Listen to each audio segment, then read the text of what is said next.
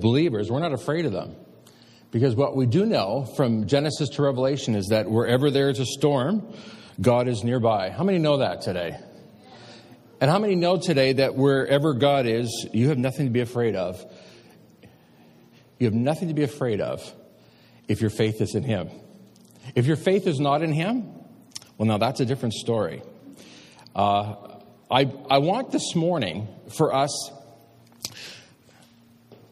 to look at Job, who some might argue went through the worst storm of anybody alive. And we'll talk about that in just a moment. But let me just say this before I go further. Last week, it was good to have Andrew speak on my behalf. We were away as a family in Banff, had a wonderful time. We left immediately after the Sunday before, on I think it was July 1st. We spoke about Noah and the storm, and went home, got our stuff, and got in the car and headed out to Banff. Now, wouldn't you know it, about 6 or 7 hours out of Winnipeg, I start to see clouds in the sky. Like the clouds I've been studying for the Storm Chaser series. And it's unmistakable, really, because a cloud is in the shape of a massive flying saucer. Anybody seen those kind of clouds? You know that something's happening in the air. And the light, the sky turns kind of a yellowish color. And there's a bit of rain, not much. And I said to Gloria, I think we are going into tornado country. And we saw cars stopped along the way. And I thought, I'm going to be a storm chaser. And so we were driving along, all of a sudden a cop car went sailing by me. And I thought, well, the cops can go into the storm. I'm a pastor. You never know if I might be needed somewhere. You know, last rites and all that. And I said to the kids, get your cameras out. We're going to take pictures so we can show everybody back in Winnipeg. Long story short, there actually had been a tornado that went through Parkbeg. Anybody ever heard of Parkbeg, Saskatchewan? There's 4 of us that have heard of it. If you blink, you miss it. Yeah. So anyways, we actually drove through, and it was bizarre because we had this torrent of rain. And this is only on the prairies, folks. A torrent of rain, and the sun shining full speed ahead. You know what I'm talking about? And as we're driving through Parkbeg, there's a semi-trailer on its side. We had just missed the storm, which really disappointed me. Because wherever there's a storm, God is nearby. How many know what I'm talking about today? Some of you right now are facing storms, or you've just come through a storm, or you are about to go through one. The question is this, is how are you going to deal with it? How are you going to face the storm that you're going through? And how do you make sense out of it? Do you know, in my research, I discovered that it's estimated that around the world, on any day, there's at least 44,000 thunderstorms that are happening every day. Isn't that amazing? And each thunderstorm, I'm told, has the power of a 20 kiloton nuclear bomb. Can you believe that? Every day. Now, some of you, I don't think it's overestimating it or overstating it, but for some of you, you have felt like there's a 20-ton kiloton bomb that's gone off in your life. Anybody know what I'm talking about? You know what I'm talking about.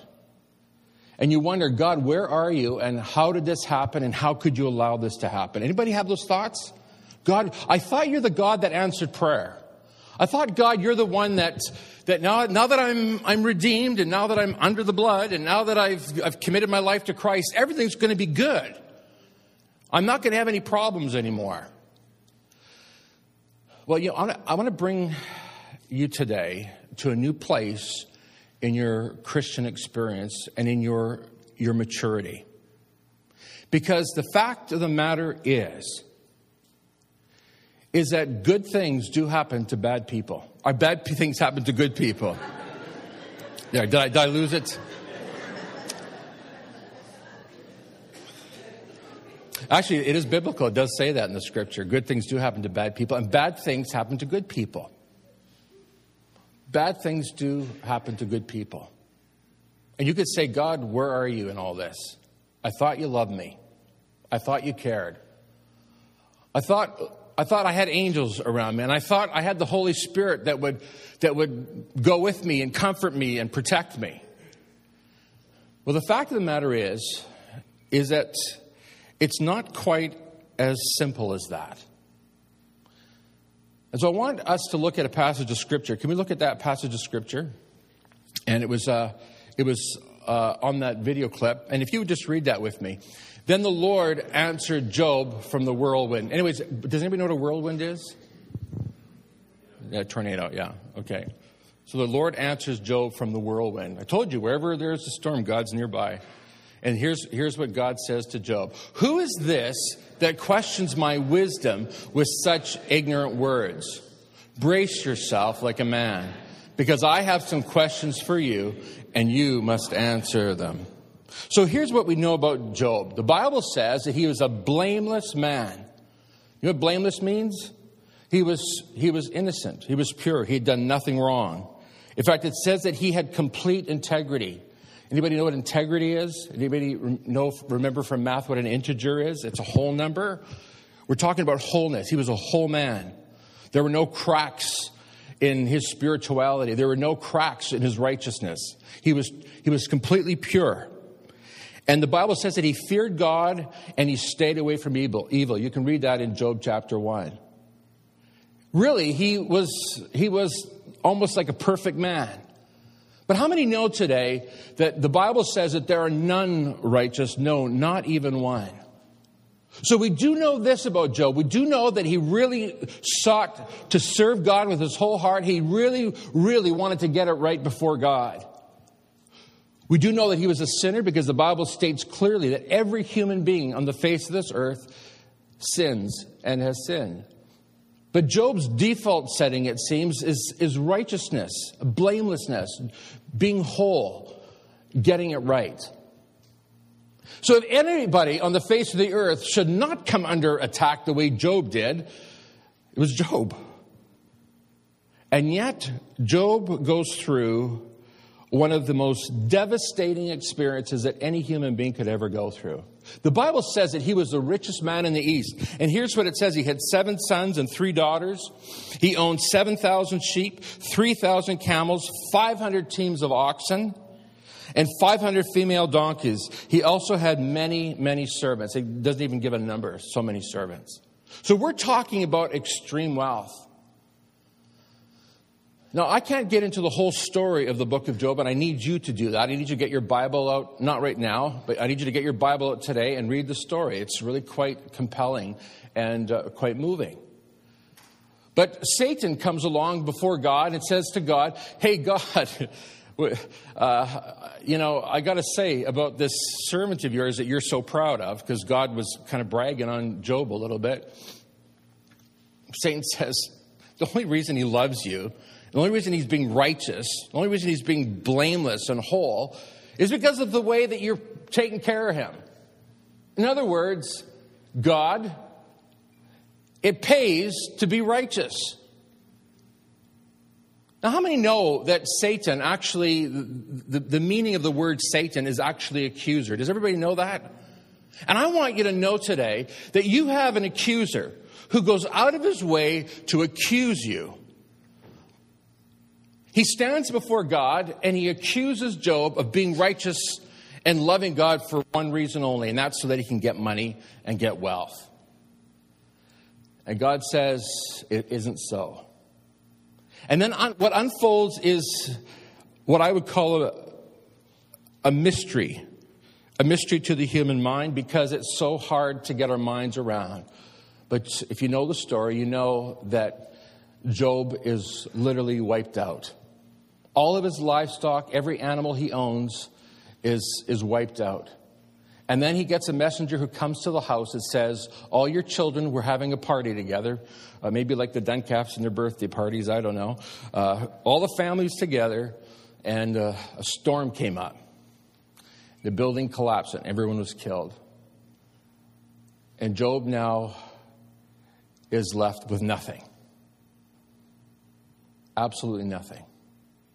And to make matters even worse, he develops a bad case of boils. Now, I don't know if anybody here has ever had a boil before. I've had one on my leg, and it makes me want to end my life. Job is covered in them. It's so bad that Job's wife says to him, Job, why don't you just curse God and die? Just give it up now. Just give it up. It's not worth it. You know, you say that you're a follower of God and you want to be righteous and blameless. But what is it worth? What is it doing for you? Is it even working? And Job has to answer, well, no, it's not working right now. I've got nothing. I've got absolutely nothing now.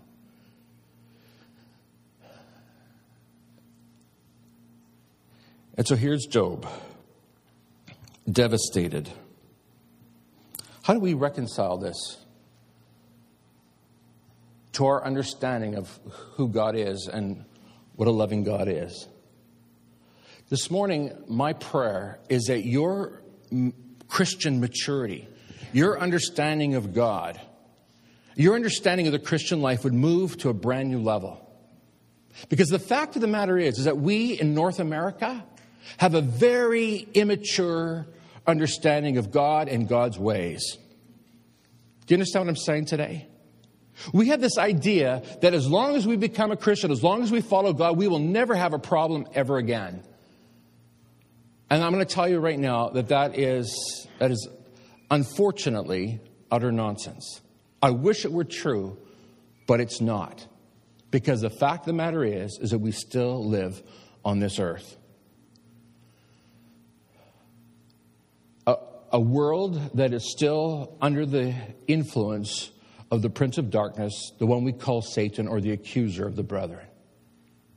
We'll talk about that more in just a moment. But let me just begin by saying this. Some things really are a mystery to us. Some things we do not understand. And just because you don't understand it does not mean that God does not love you, or that God is absent, or that God has abandoned you. Just because things aren't working out the way you expected them to work out, or the way that you want them to work out, does not mean that God hates you, does not mean that God has abandoned you. Let me give you a few examples. Has anybody ever heard of Stephen? We read about him in Acts chapter 7. Stephen has just been appointed an elder of the church, a brand new Christian, a shining star, really a brilliant, brilliant Christian, and destined to be one of the great leaders of the church. And if you know the story, you know that the accuser came. And the accuser, how many know that the accuser sometimes uses people? The accuser came in the form of the Pharisees and the teachers of the law, and they started accusing Stephen of preaching heresy. And Stephen stood before the council and flawlessly gave a wonderful defense of the Christian faith. It was flawless. But it wasn't enough to save his life. And you say, God, where are you and what's going on? Stephen, by the end of chapter 7, is stoned to death. And you scratch your head and you say, God, why? Where are you in all this? And then there's Telemachus. Has anybody ever heard of him? He was a little monk. Not monkey, monk. And he heard of the gladiator games in Rome, how people were constantly being put to death. The games where people would come together, and you know, if you've seen the movie, you know what happens. The gladiators come together, they fight till one dies. And Telemachus is so disturbed and so disgusted by this, he leaves his seat in the stands because he heard about this great event, the great games that are happening. He's so disturbed by what he's seeing now. He comes down out of the stands. He goes into the middle of the arena. which I've been in. And he starts to shout, forbear, stop doing this. Stop doing this. Don't do this anymore. Stop the slaughter of life. Understand how valuable life is. This is wrong. It's evil. It must stop. Now the crowd is furious because they love this sport. They love the sport where somebody dies. We think our hockey games are bad. This was even worse. One of the gladiators nearby, Telemachus, hearing the crowd's disapproval of what he's saying, decides to stick this innocent little monk through with a spear, thinking that would please the crowd. And in that moment, everybody went silent. And Telemachus is dead. Back in the 1950s, there were 5 missionaries, graduates from Alberta's Three Hills Bible College. And while they were there, God laid on their hearts to go to the Aucan Indians in South America. And they began to strategize and began to pray and they began to plan. One of them is a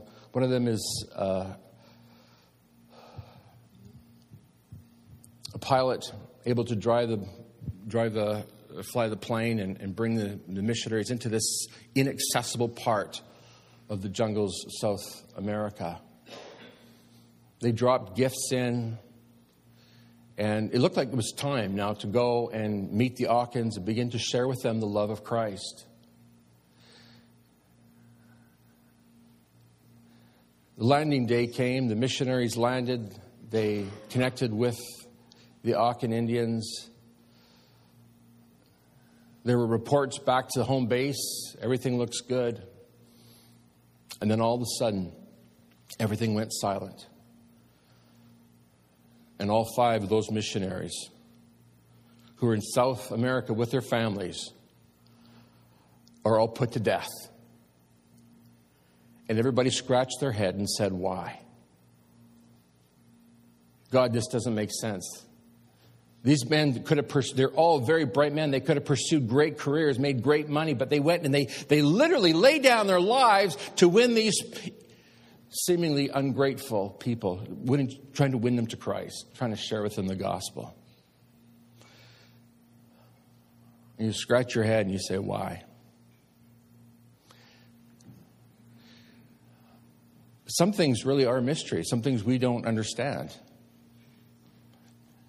Do you think that God stopped loving those 5 missionaries? Did God stop loving Stephen? Did God stop loving Telemachus, even though they were doing these great things? I can tell you without question, God did not stop loving them. And it was a mystery. Can I tell you something today? Some things don't work out right in your life, and you may never know the reason why. Someone in your life sick, you pray for them and you expect them to be healed, and it doesn't work the way you expect it to. And you say, God, where were you? And how could you let this happen? But you see, an immature approach to God and his ways would say, you didn't have enough faith, or you didn't know the scripture, or you didn't know the truth. Job's wife said, curse God. Just get it over with. Obviously, this whole faith thing of yours, Job, it's all a sham. It doesn't work. So just curse God, die, get it over with, and let's be free of this nonsense. And then there were the so-called Job's friends who come along. These are upright, godly men. And they come along to Job and they sit down beside him and say, now, Job, come on. We all know that God is righteous and he is compassionate. He's merciful.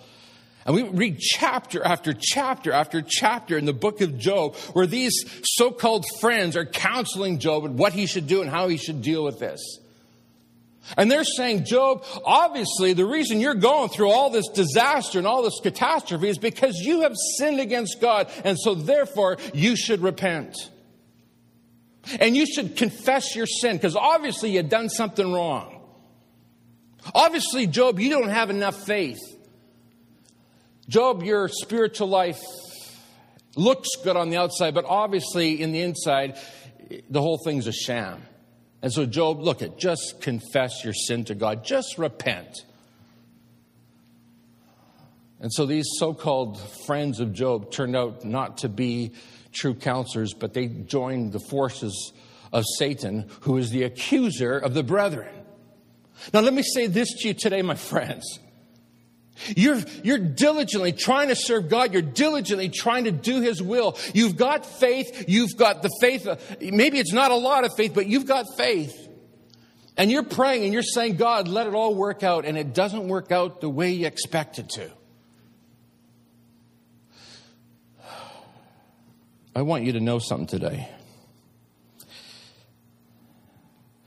God is a good and merciful and compassionate Father.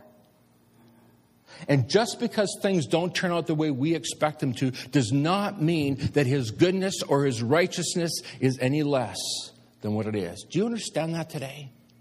People can say whatever they want to you or against you. But the fact of the matter is there's some things that we just don't understand. There's some things we just don't get.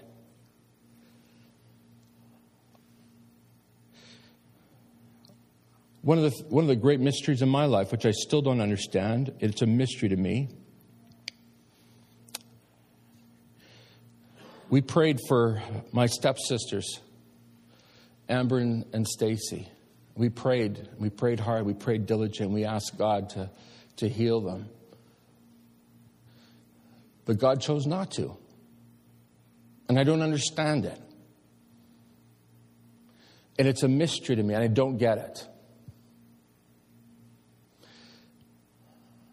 On Saturday morning at 12:40 a.m., Robert McLean's daughter, Techie, passed away, went into the presence of God.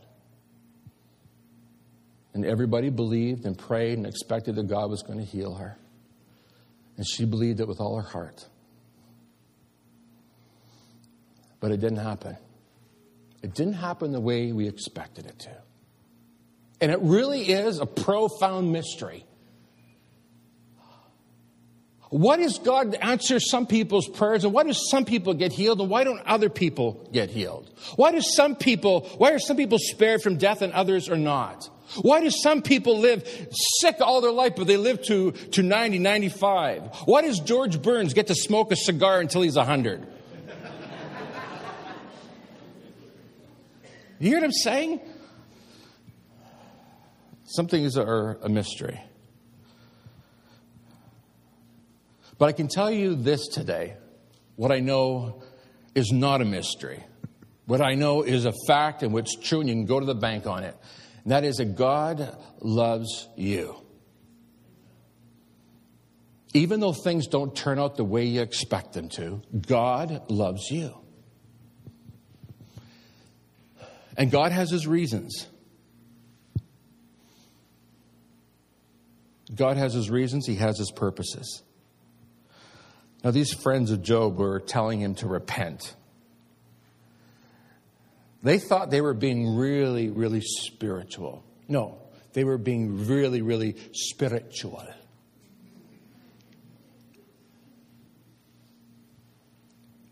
Because they were defending the honor of God.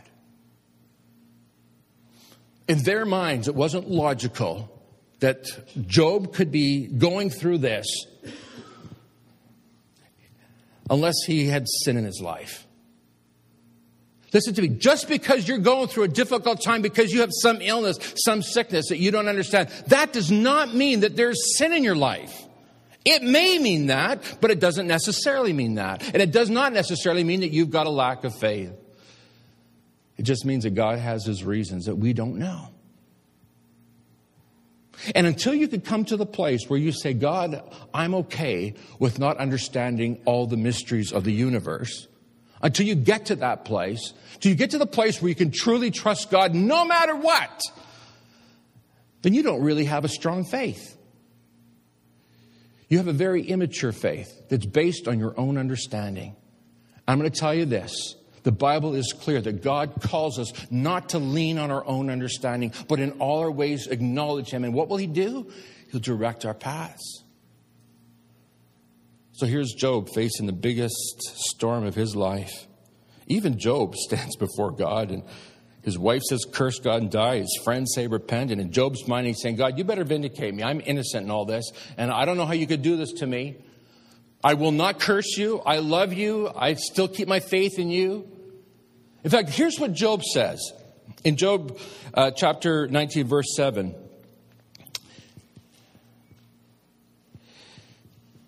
He says, I know, but as for me, I know that my Redeemer lives. And He will stand upon the earth at last. And after my body has decayed, yet in my body I will see God. Isn't that amazing? Through all this, he does not turn away from God. But he still says, God, I don't get this.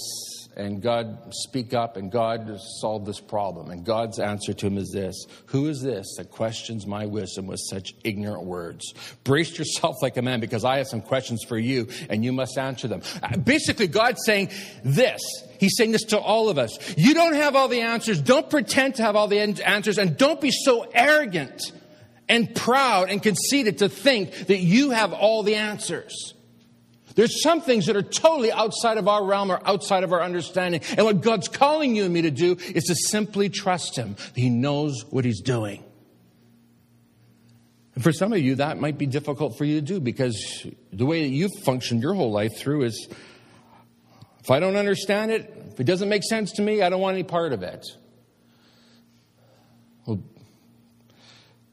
God says, answer some of these questions. You're so bright. You're so smart. You think you know how to deal with all the mysteries in life? Answer these questions. He says in verse 34 of chapter 38, can you shout to the clouds and make it rain? Well, can you? Can anybody do that? You're so brilliant. Can you make lightning appear and cause it to strike as you direct? With all the brilliance of the scientists, we're still having a hard time understanding how all this works. They still don't get it, really.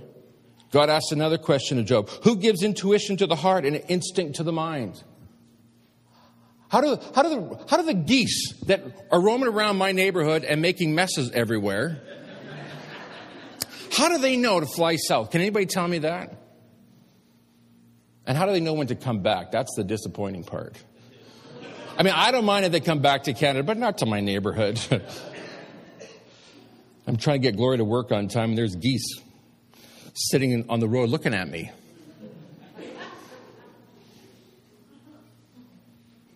Do you understand it? I don't.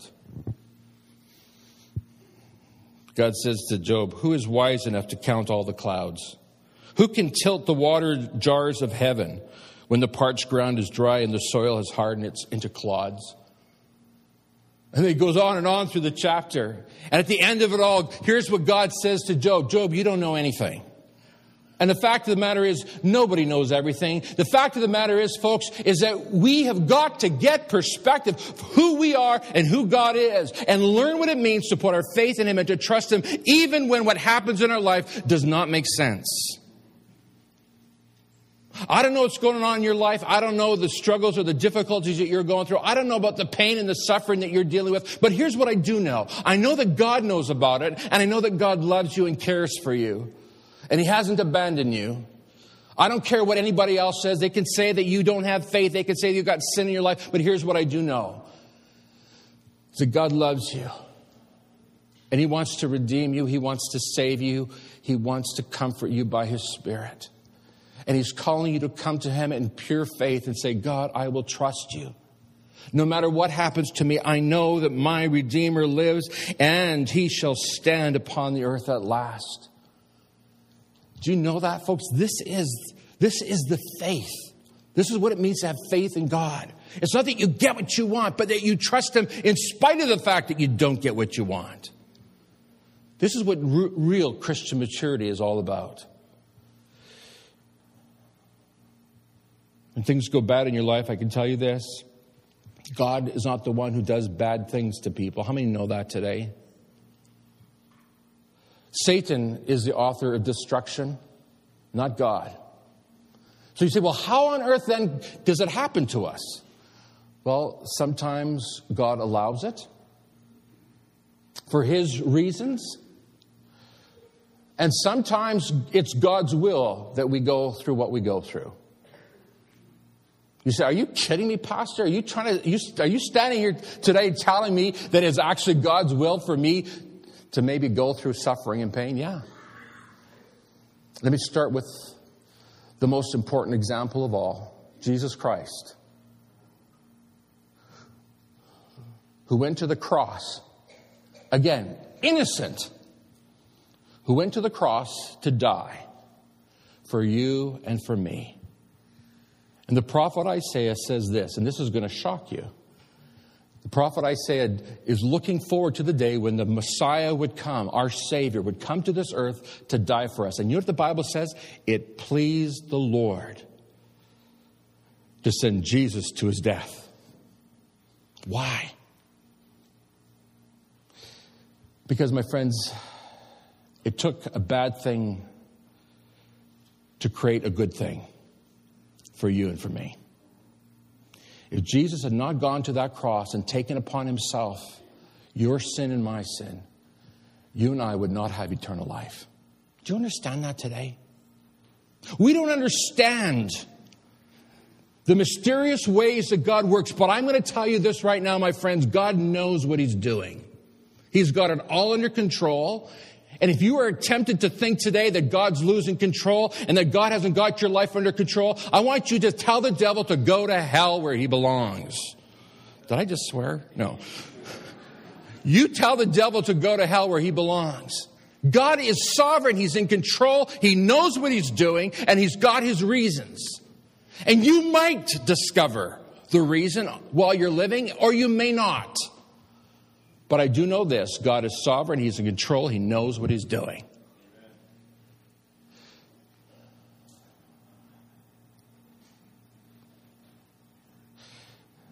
Stephen, the first martyr. Why did he get stoned to death, this great leader of the church? I'll tell you why. He was over in the corner watching this horrible execution. Was a man by the name of Saul. It was while Saul stood over here and watched Stephen get stoned to death, God touched Saul's heart. And Saul, as you know, eventually surrendered his life to Christ and became the great Apostle Paul. The Apostle Paul, the height of his ministry, starting churches all over the world. I mean, I'm not kidding you. He was an incredible godly man. But he says in one of his letters, he says, I've got this thorn in my flesh. We don't know what it is. He says it's a messenger sent to torment me. And he said, 3 times I prayed, God, take this away from me. Take away this torment from me. And God said, no, you're going to keep it. It's staying with you, sorry. Has anybody ever had a sliver in their finger? I'm telling you, you can't think of anything but that sliver till it's out. Paul had a thorn in his flesh. He could not get it out, and it was with him forever. And God said, it's going to stay with you because you need it. You need it to keep you humble. And so Paul says this, I've learned in all things that God is my sufficiency. I don't know what you're going through. I don't know what difficulty or struggle you're experiencing right now, but I do know this. God is sovereign. He's in control. And He has His reasons. You might find out the reason why. You may not. But I know this. God loves you and He cares about you. Telemachus. There he went to do the God's work on the Lord's errand, prompted by the Holy Spirit to tell everybody, forbear, stop this gladiator business, and put to death. I wonder if he felt while he was dying, God, I'm just trying to do your will. How could you allow this to happen to me? Those 5 Aachen missionaries to the Aachenes, they land and they're put to death. It was featured in Life magazine, pictures of missionaries floating, face in the water. Horrible, horrible images. And everybody said, where is God in all this? These guys going to do God's work. It just goes to show you can't trust God. Just goes to show. But can I tell you the rest of the story? These missionaries gave up their life to see people come to Christ. And there was a great harvest of souls after they died. Guess what? Jim Elliot, one of the 5, his wife went with his children, to live amongst those Auckans. And now that whole family served those people who put their father to death. I don't understand why we have to go through what we go through. I don't understand why Gloria and I lost our 4th child. I don't understand that. I don't understand why I have to have arthritis. I prayed. I've been anointed with oil. I've asked people to pray. I prayed. And for whatever reason, God has not taken it away. But folks, I do know this today. That God is good all the time. And you put your faith in God not because He does whatever you want Him to do. You put your faith in Him based on His excellent character and the knowledge that He knows what He's doing. Now, can I just let everybody in on a secret as we close this morning? How many know today that this world is not our home? Did you know that? When you put your faith in Christ, you signed up to be part of His kingdom. You signed up to be a follower of Christ, to do what Christ wants you to do. Can I ask you this question? Because I'm telling you, in North America, we've got a very, very immature understanding of God and an extremely immature Christianity. A very immature faith. What happens when persecution hits Canada? What happens when Christians start being put to death because of their faith in God? Is your faith going to stand? Or are you going to say, oh God, I thought that everything was supposed to work out good and that you were going to send the legions of angels to stand around me? I thought, God, what are you going to do? Because the reality is that around the world today, Christians are being put to death. I read a statistic that said at every hour there's 5 Christians put to death because of their faith. What about you? This morning, here's what God's saying to us. He's calling us to put our faith and our trust in Him, regardless, in spite of our circumstances. To trust Him and believe that He knows what He's doing. This is a mature faith. This is a faith that turns a city upside down for Christ. This is the faith that wins whole tribes in South America. This is the faith that puts an end to barbaric practices like the gladiators. This is a faith that makes it possible for young men and women to rise up like the Apostle Paul. But it takes people who are willing to say, God, here am I, use me, do with me whatever you want. Do you have that kind of faith today? When the storm comes, folks, listen to me. You have nothing to be afraid of. But know this, God is sovereign. He's in control. He knows what He's doing. And I'm going to tell you this, everything is going to be okay. Would you pray with me, please? Let's stand.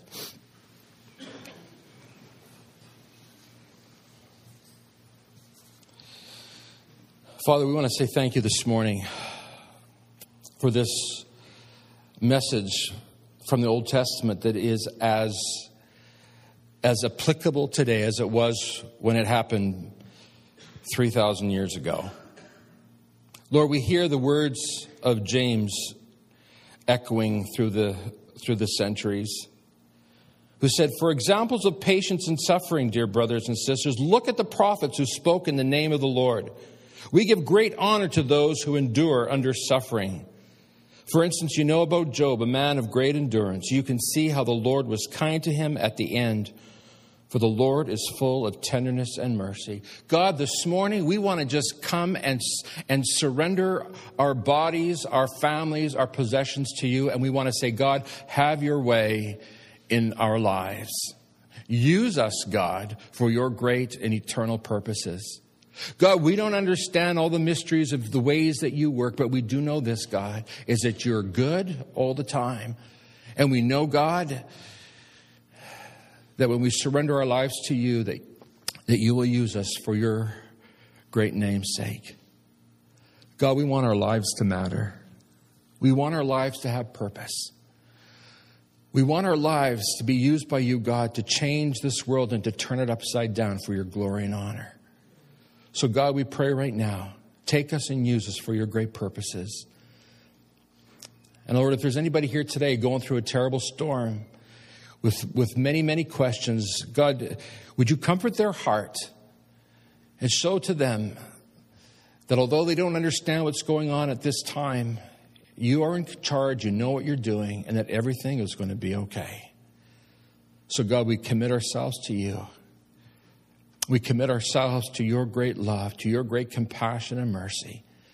And we ask you, God, for the grace and the strength to do your will, regardless of what's happening around us.